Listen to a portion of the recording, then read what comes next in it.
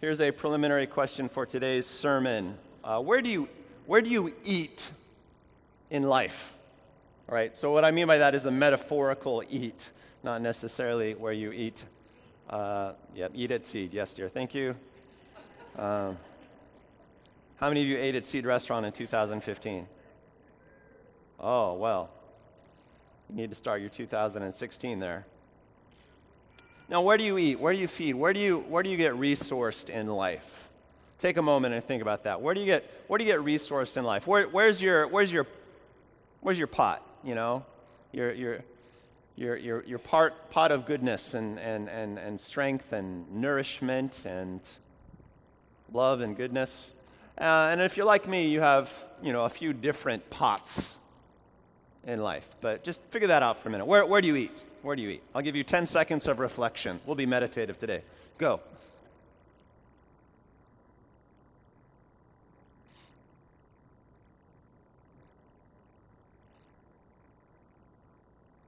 All right, tell me, where do you eat? Where do you get resources?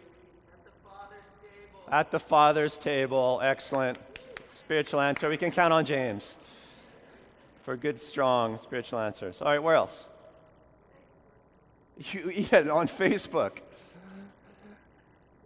She actually does. Elaine does, because she ministers that way and Skypes into Pakistan and does miracle services remotely. So that's actually very true in her case. Many of us get distracted by Facebook, but Elaine actually ministers and gets ministry there. That's very true. Where else? Where do you eat? I'm sorry? The Bible. Yeah, you eat Scripture, of course. Yeah, where else? Solitude. You eat in solitude. Okay. Just shout it out. Home. At home. Family. Okay, great. You're on that one. Seed what? You eat at the Gibbons' house. Their family helps take care of your family, doesn't it? Yeah, absolutely. I know some of that. We're all going to eat at the Gibbons' house this year. Yeah. Where else? You eat it when you exercise. What?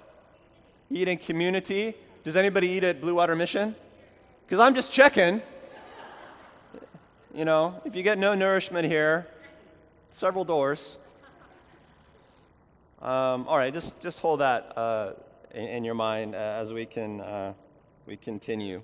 The second thing I want to do today is I want to do just some observations on the so-called parable of the talents, or parable of the bags of gold, depending on what translation you read. Now, it's printed in its fullness in the back of your program from Matthew chapter 25, but I figure it's a fairly familiar parable to a lot of us, so I just want to kind of blow through it and then just kind of sketch it and then make some observations about it.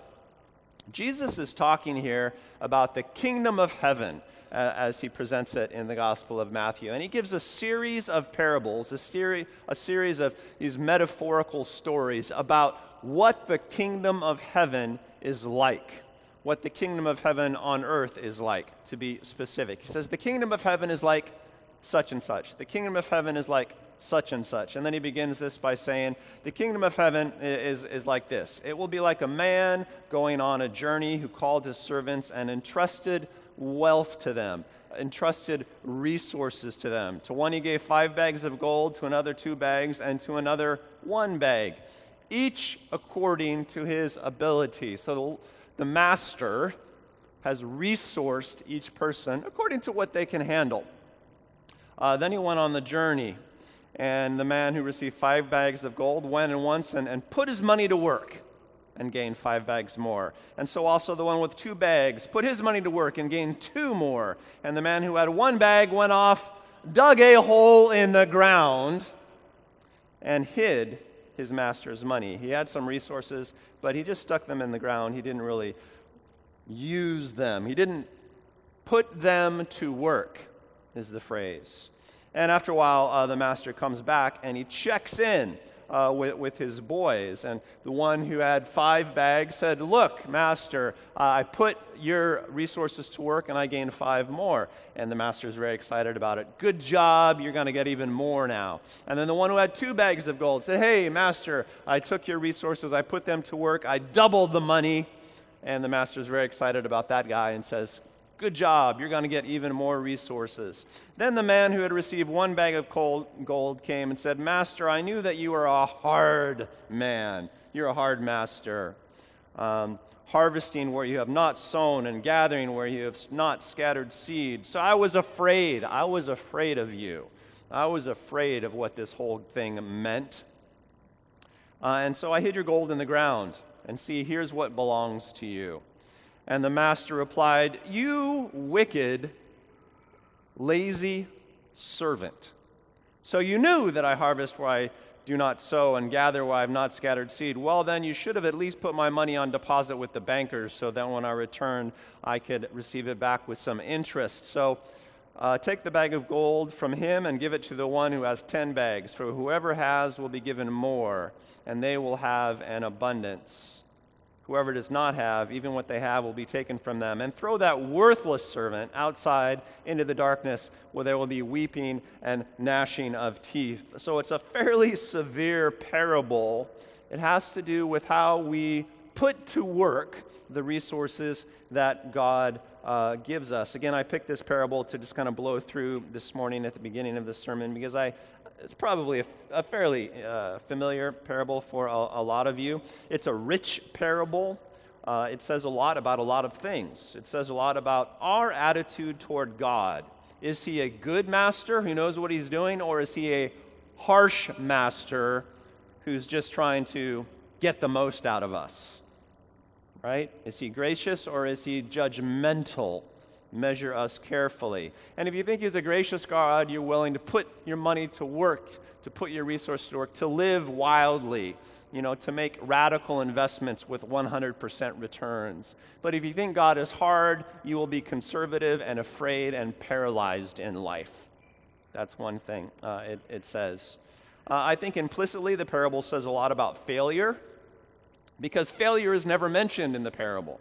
These people take great risks, but they don't lose the money. They don't lose the resources that they invest. So it may mean that when God gives you resources, invest them. You never have to worry about losing them. They'll always be there for you. Or it may mean that just don't think about failure. It's so unimportant that Jesus doesn't even feel like he needs to mention it in the parable. If you fail fast and move on.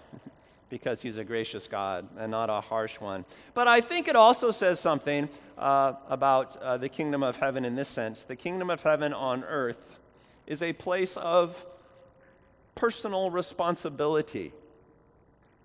The master doesn't get mad at the lazy servant because the lazy servant fails to turn a profit. The master gets mad because the lazy servant didn't do anything. That's a punchline of the parable. Sometimes we construct what I call life arguments in our head, mindsets that help us avoid taking responsibility for things.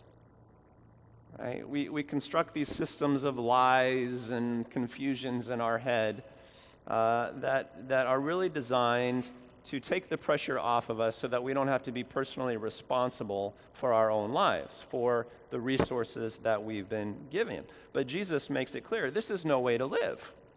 This is no way to live. And in the end, living like that will lead to destruction. So today we're continuing our sermon series on what I have called rhythms for grown-ups, rhythms and routines that help us grow up, or rhythms and routines that characterize a mature life. We are exploring what it means to be a grown-up person, and particularly to be a grown-up person in the kingdom of God. And today we're going to explore this concept of being responsible for yourself, because here's a big dividing line of maturity. When you are young, others take care of you. That's a huge part of what it means to be young. But when you get older, when you mature, you take care of yourself, don't you? And when you get really mature, you can even take care of others. Part of maturity is being responsible for taking care of yourself, being responsible for your own life. At least largely, as mature people, we're all supposed to take care of ourselves. We all need help in life. We all need help taking care of ourselves, but it's hard for others to help you unless you're willing to take responsibility for your own life. That, too, is a kingdom principle. And what I want to do is read another passage from the Gospels from John 5. It's actually not in your program. I just thought, I don't know, maybe you could take it upon yourself to, read it on your smartphone Bible or in the old school hard copy Bible. If you're really righteous, you carry one of these around. Anyone? There you go. We got 2 or 3 old school righteous people. I just want to read a story, also familiar to a lot of you, probably, from John chapter 5. It's one of the healing stories from the Gospel of John, healing a paralyzed guy at a pool. Sometime later, Jesus went up to Jerusalem for a feast of the Jews. Now there is in Jerusalem near the sheep gate a pool, a pond, which in Aramaic is called Bethesda, and which is surrounded by 5 covered colonnades. So it's a blinged out pond. It's a special place. They've decorated it. They've given it some architecture. It has some history to it. And part of the history is that it was a healing pond. And when the angel would visit it, the waters became healing, and if you got into the water at the right time, you would be healed of whatever your infirmity is. That was the folklore around this pond, Bethesda. Here a great number of disabled people used to lie, the blind, the lame, the paralyzed, because it was reputed to be healing. One who was there had been invalid for 38 years. That is a long time. When Jesus saw him lying there and learned that he had been in this condition for a long time, he asked him, "Do you want to get well?" Which is a very rude thing to ask a guy who's been lying paralyzed near a pond for 38 years, right?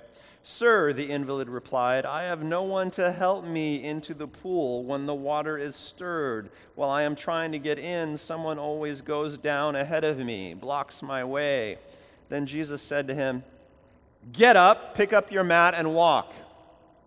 At once the man was cured. He picked up his mat and walked in response to Jesus' command. The day on which this took place was a Sabbath, and so the Jews, the religious Jews, said to the man who had been healed, "It is the Sabbath. The law forbids you to carry your mat." That would technically be work. You're not supposed to work on the Sabbath. But he replied, "The man who made me well said to me, 'Pick up your mat and walk.'" So they asked him, "Who is this fellow who told you to pick it up and walk? Who is this fellow who told you to do work on the Lord's day?" The man who was healed had no idea who it was, for Jesus had slipped away into the crowd that was there. So this was kind of like a commando healing. Jesus came in, he healed hard, he got out before anybody knew who he was. Later, Jesus found him at the temple and said to him, "See, you are well again. Stop sinning," literally in Greek, stop doing harm, or something worse may happen to you." And the man went away and told the Jews that it was Jesus who had made him well. Another interesting and provocative story, I think, about work and responsibility. It's a weird question that Jesus asked the guy who is lying there in a pile of paralysis, ostensibly because the water had healing properties. And Jesus showed up and says, "Do you want to be well or not?" Just a very weird question, very provocative, almost rude, but Jesus had observed something in this man, had observed something in his manner that warranted the question, evidently. Jesus was watching him, and I don't know exactly what was going through Jesus' head, but it was something like, "Oh, that guy's just given up. That guy is in total victim mode at this point." And when Jesus asked the question, the man's response bears it out. The guy should have said, "Do I want to be healed?" "Yes." But instead, he doesn't answer yes or no. He just says, "Well, people aren't helping me as they should. They're not being responsible for me," is what the man said. He is responsibility shifting. in other words. But Jesus then, as Jesus often does, empowers the guy by giving him a command, an opportunity to obey. Instead of playing into all of his responsibility shifting mind games, Jesus just says, get up and clean your bed while you're at it. Which is a very parental thing to say. Opportunities for obedience like that often help people learn personal responsibility. Every parent has done this, right? One of the first things you do to empower your kid is that you tell him or her to make their bed, to do what they need to do to take care of themselves. And Jesus does this with such authority that, boom, it empowers the guy miraculously. He actually gets cured when he responds in obedience to Jesus. And after the dust settles, Jesus coaches the guy to take responsibility for his life. Generally, he comes to him and says, hey, stop sinning, stop doing harm, or things will get even worse for you in the future. Now you have to grow up, in other words. Now that you've seen the power, time for you to take life by the reins, son. Time for you to get with it. He doesn't blame the guy. He doesn't say, you were sick because you're a screw-up. But he develops the guy. He says, now that you're empowered, keep it up, because you know where not being responsible for blame shifting, you know how that gets you stuck. You know what that leads to, don't you? Don't live like that anymore. Come on. You have a life. Get going. Get out there. The moral of the story is, in life, do you want to be an invalid, or do you want to be a grown-up? And if you want to be a grown-up, you usually find a path to healing, don't you? Jesus comes along and gives you what you need. Anyway, when you're mature enough, you take care of yourself. It doesn't mean that you don't often rely on the help of others, but it does mean that you are responsible for you, and it also means that in life, you work hard. You put it to work. Whatever God gives you, you put to work. You invest. Now, why would we not be responsible for ourselves in our life? Why would we play these responsibility-shifting games in life? Why do we play mind games? And there are 1,000 different reasons why we might get stuck in immaturity and refuse to take responsibility for ourselves. Maybe it's because you think someone owes it to you to take responsibility for you. This happens a lot to human beings. Somewhere in our history, there was someone when we were young who should have taken responsibility for us and cared for us, but didn't. And as a result of that, we live the rest of our lives being angry or unforgiving or in some other way hung up on the fact that people who should care for us don't. And so we go through life trying to force people to take care for us, trying to force people to take responsibility for us as a way of redeeming our past hurt. Maybe you have experienced something like this, or maybe you know some people who are just stuck, right? Angry, grasping onto a powerless or victim mentality because they just can't let go of how somebody let them down in their past. This might be the case if you consistently get mad at people for mistreating you, even if they're not core people in your life. But people are always mistreating you. Always. Well, yeah, people mistreat people all the time.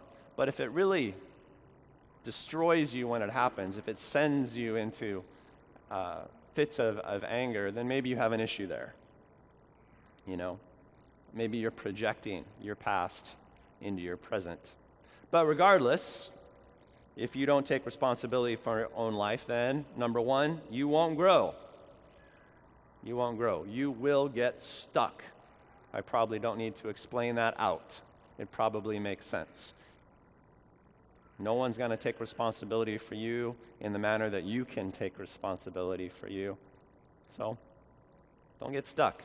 if you don't take responsibility for your own life, then you'll end up being a burden to other people, and not in a healthy way either. Like I said, there's nothing wrong with relying on other people from time to time. There's nothing wrong with relying on other people significantly in life. In fact, if you don't rely on people, at least from time to time, then you won't be all that you can be in life, because teamwork is an empowering principle. So if you never accept help from anyone, if you don't ever let people be responsible for you, a little bit at least, then you're going to be a stunted and small person.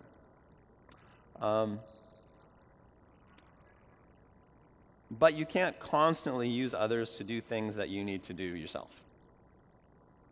So that's what I mean by being a burden for other people. You'll constantly be forcing other people to take care of you. You'll see that. If you can't take responsibility for your own life, then you're not going to be able to take responsibility for other people well. You're not going to be able to help other people well. You might try to care for others, even if you can't take care of yourself. Sometimes what we do is we avoid being responsible for ourselves by becoming hyper-responsible for other people. Have you ever seen that? Yeah. Everybody has seen that. We have all sorts of jokes about that in life, but that won't work out very well. If you can't take responsibility for yourself, then you won't be able to take care of yourself, by which I mean you'll consistently be breaking down in some fashion. Because there'll be things that you're not really taking responsibilities for, things that you need to take responsibility for. There'll be great weaknesses in your life. There'll be potholes, and you'll constantly be falling into them because you refuse to be an adult about things. And you won't handle your breakdowns well. Look, we're all a burden on someone. That's fine. Like I say, we're not all that we can be unless we rely on others to some extent. So the question of the morning is, are we relying on people in a way that makes us less than we should be? Or are we taking responsibility for our lives in a way that leads to growth, that leads to power, and leads to empowering others? It's a great question for the start of the new year. There was an issue about this in the early church. The thing is that church is a place that attracts people who don't take care of themselves very well. Why? Because church is a very caring place. Right? Churches tend to be very nurturing. And this is largely by design. Any church organization that is healthy will attract a lot of people who aren't. And that's wonderful. That's kind of why we're here. So if you've shown up this morning and you don't feel very healthy, welcome home. We all started out like that. TJ, when he showed up at the prophecy service in 2010, I don't even want to get into what a mess this kid was, right? But he has grown. He has grown. And now he's dang near tolerable. So, which is fantastic. That's totally appropriate. But when you show up, the way that you grow, the way that you get healed is by learning to take responsibility with the resources that God gives you. It's the parable of the talents. That's actually a healing and growthful process. So in the early church, this was true as well. You started an organization of love and care, and then a lot of unhealthy people showed up. And there's a way in which church can sometimes make you feel that you don't have to take care of yourself because you're surrounded by all these loving, caring people. They can just do it for you. It's great. And so Paul, from time to time in his epistles, his letters to all of the early churches, would say something about this. Here are a couple of my favorites from 2 Thessalonians chapter 3. For even when we were with you, we gave you this rule. Paul never gave rules, right? Paul was the apostle of grace. Paul was the guy that explained how rules could flex. But when we were with you, we gave you this rule. The one who is unwilling to work shall not eat, which is a substantial rule, right? If you show up to church and you're hungry, you will get fed. If you show up to church and you refuse to work, you will not get fed. Fair truism. And from Acts chapter 20, this is about the history of how the early church came together. Again, Paul is speaking here in chapter 20. I have not coveted anyone's silver or gold or clothing. He was an itinerant minister. He traveled around with no visible means of support. But when he would show up in a town, if he could, he would set up shop. He was a tent maker by trade, a carpenter, if you will. He made things. I didn't covet anyone's silver or gold or clothing. I didn't minister in order to take money from you. You yourselves know that these hands of mine have supplied my own needs and the needs of my companions. In everything I did, I showed you that by this kind of hard work, we must help the weak. Remember the words of the Lord Jesus. The words the Lord Jesus himself said, it is more blessed to give than to receive. So ultimately, as Paul exemplified in his own ministry, you work.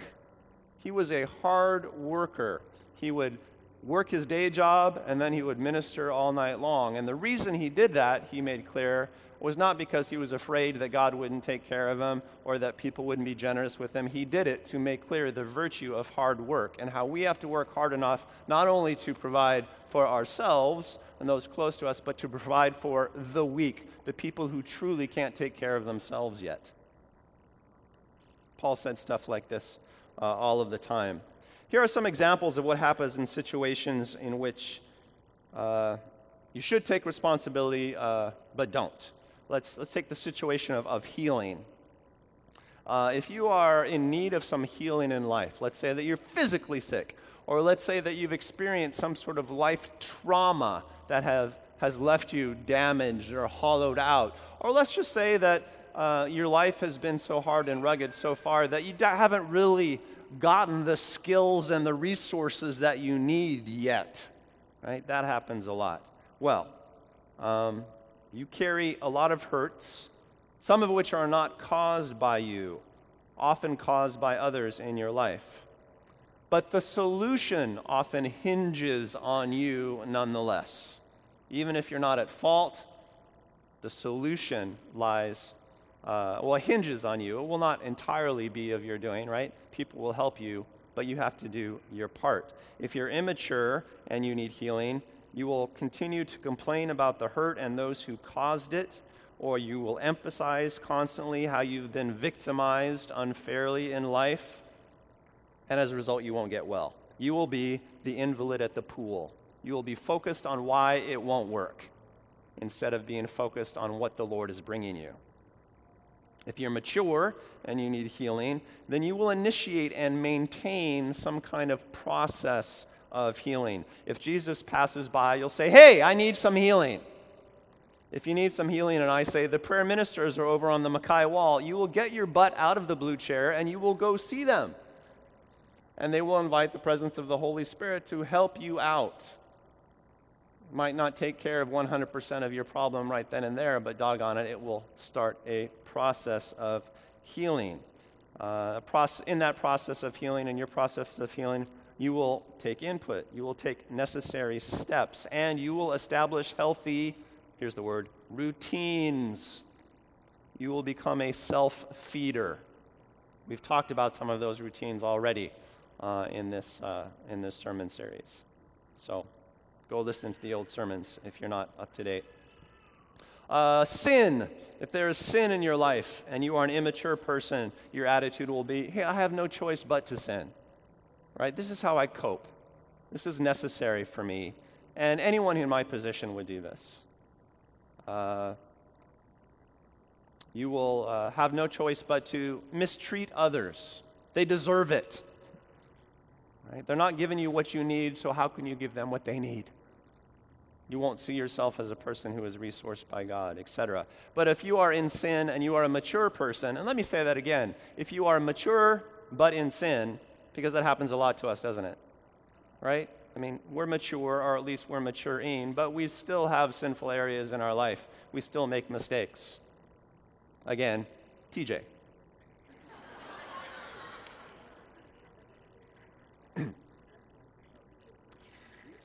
But if you are mature, you recognize and you do this thing called repentance, which literally means to think in a new way. You change yourself. You say, hey, I need to change, and then you embrace the change. There's a famous example where addiction is concerned. When you are addicted to something, alcohol, drugs, or what have you, you go to a meeting, you go to a 12-step program. You guys familiar with 12-step programs, whether you've been in one or not? I love the 12-step programs. They're the most successful interchange ministries broadly in our country. Well, step number 3 is take a serious moral inventory. Take a look at yourself, buddy, is step number 3, and figure out what's really going on in you and where you are in sin, where you are making mistakes. And then you have to admit those mistakes. That's a later step. You have to confess. And then a still later step is you have to make amends. You have to go back and apologize and make restoration to people that you have hurt due to your moral failures. That's a process of change. I love that. I love that. Maybe it's not, doesn't have to be 12 steps, but there has to be steps of repentance and growth. And if you're mature, you will have something like that in your life. 12-step programs recognize that you have to grow into being responsible. You can't just snap your fingers. You have to take steps to get there. And mature people are always thinking, man, what do I have to do to grow as a person? Leadership. Let's take a look at maturity, immaturity, and leadership. If you are mature, you build people up. If you are immature, you break them down. You leave them confused. If you're not able to be responsible for you, then you can't be responsible for others very well, right? We see this a lot with parents and kids. The parent can't take care of themselves. What chance do the kids have? And so that family needs to be strengthened, needs to be matured. If you're leading people and you can't be responsible for yourself, then you will make those people vulnerable. You will lead them into fear or into disarray. Again, we see this a lot in families. If the parent is radically dysfunctional, the kids grow up afraid. They're always in a crisis. Community. If you are immature, part of a community like this, or part of a larger ohana in any sense, then you will be a freeloader. By which I mean you will benefit from the community a little bit, but you won't really contribute to the community very much. If you're mature, then you will be responsible for the maintenance of any community that you're a part of. In some fashion, you will contribute to the community pot. If you go to a potluck, you bring something. That's the basic idea. That's how to be a mature member of a community. Immature people are often dissatisfied with their community. They'll complain about their family. They'll complain about their ohana. They'll complain about their church.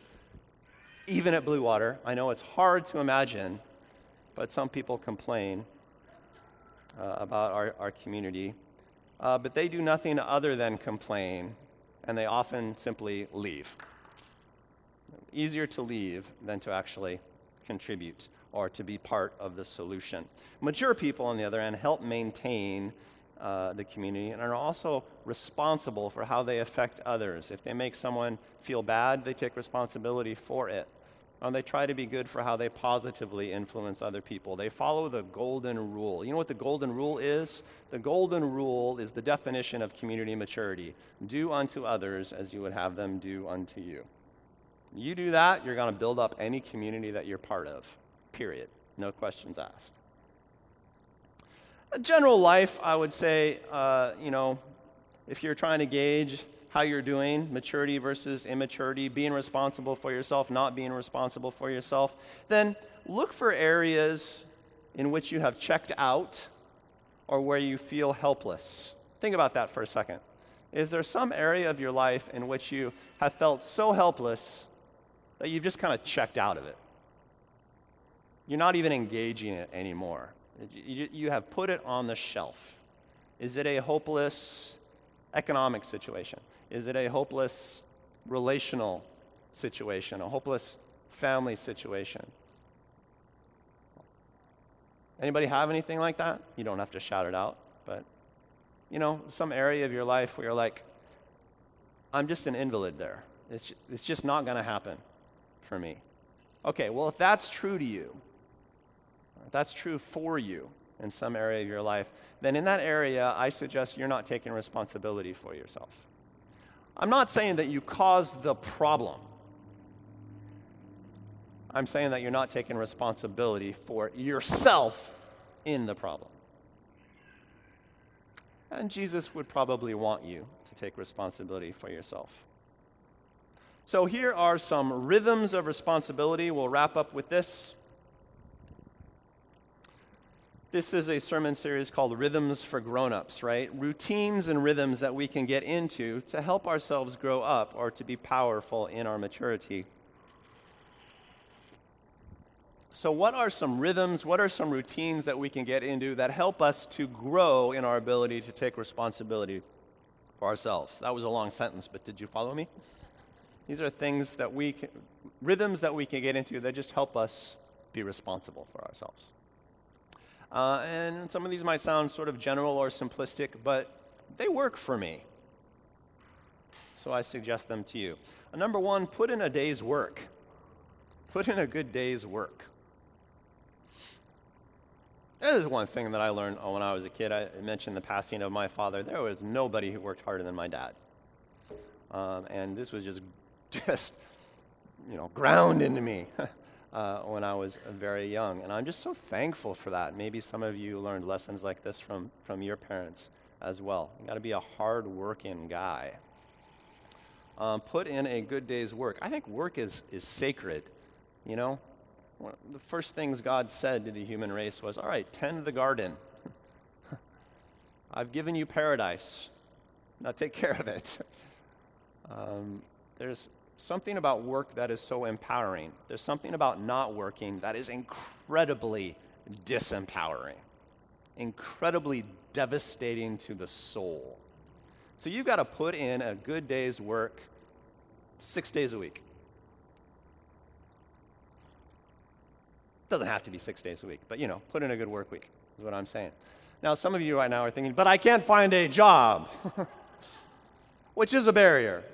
In which case, put in a day's work looking for work, whatever that means for you, whether it's getting out there and pounding the pavement or meeting people or going back to school or getting some training, but work at it. Work at work. You have to. You just have to. That's what grown-ups do. And it's kind of the nature of life in this world. So put in a good day's work. I always feel better having put in a good day's work, and it almost doesn't matter what work I've done. My job is churchy, but sometimes I put a good day's work in, doing work in the yard or building something with my hands or something like that, which is more refreshing for me. The variety is refreshing for me. If you put in a good day's work, you'll feel great. If you veg out too much, you'll feel terrible. Anyway, enough about that. Number two, contribute to the pot. Contribute to the pot weekly or monthly. And this gets back to the first question I asked you. Where do you eat? Figure out where you eat, where you're nourished, and contribute to that pot.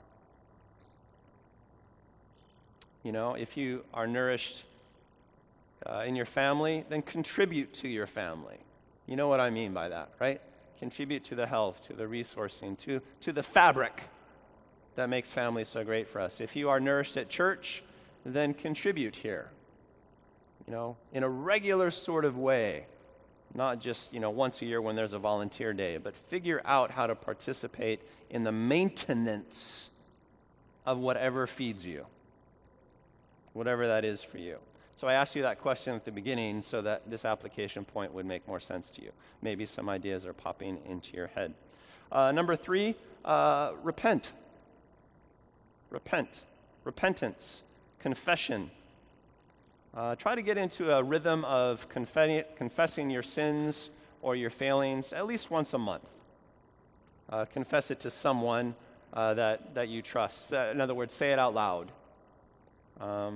This does good stuff. Does good stuff. It makes you feel real. It focuses your mind. Let me ask you a spiritual direction question. You know what spiritual direction is? Spiritual direction is when somebody speaks into your life and gives you direction on spiritual health. You bring material problems, they give you spiritual direction. Because as we grow spiritually, we're able to handle things that are material in nature. So here's a spiritual direction question. Where in life do you need to repent right now? Where in life do you need to repent right now? I ask that question from time to time when I'm counseling people, and I would say about 98.5% of the time, people immediately have an answer. If I say, where do you need to repent right now? Where do you need to change your thinking? Where do you need to change your attitude? Where do you need to change your behavior today? Almost all of you will immediately have something in your head. So that's a very provocative question. And then the only thing I would suggest is tell somebody. Tell somebody that you trust. If no other person, tell your Ohana group leader. If you're not in an Ohana group right now, get in one. If you're not in an Ohana group 3 months from now, repent. Here's a freebie, and I'll just end with this, just an observation. There's a big difference between self-obsession and taking responsibility for yourself. They are entirely different things, right? You know what I mean by self-obsession, self-involvement, self-focus? You know, there are people, just to pick an example, who in my life who are like freaks about physical fitness. You know, they're obsessed about what they eat. They work out 2 hours a day. They're just healthy beyond all reasonable boundaries. But they can't take responsibility for their lives. And what they're doing there is that they're self-obsessed but not self-responsible.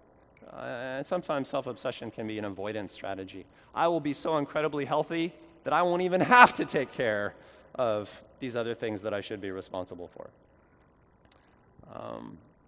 And I will put it this way. The only way to get over yourself, the only way to ever become selfless is to take responsibility for yourself. If you're responsible for yourself, if you're in charge of your own healing, right, even though other people are going to help you, then and only then can you become a selfless lover of other people. Because you won't be an empty vacuum of need.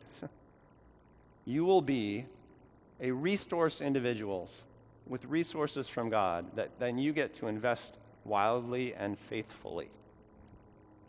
You'll never be free and selfless unless you learn to take responsibility for yourself. Food for thought. Let's pray. Get Ben and the guys back up here. Well, there's a meditation, Lord, for the beginning of a new year. In what ways do we need to take responsibility for ourselves? In what ways are we avoiding engaging the issue in life? In what way are we just allowing ourselves to be a burden on others instead of developing ourselves to be a blessing to others? In what way do we need to take responsibility for negatively affecting people? In what ways do we need to take responsibility for positively affecting people?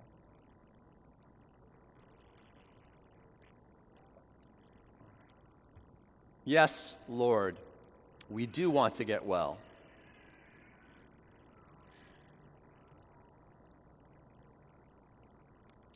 In Jesus' name we pray. Amen.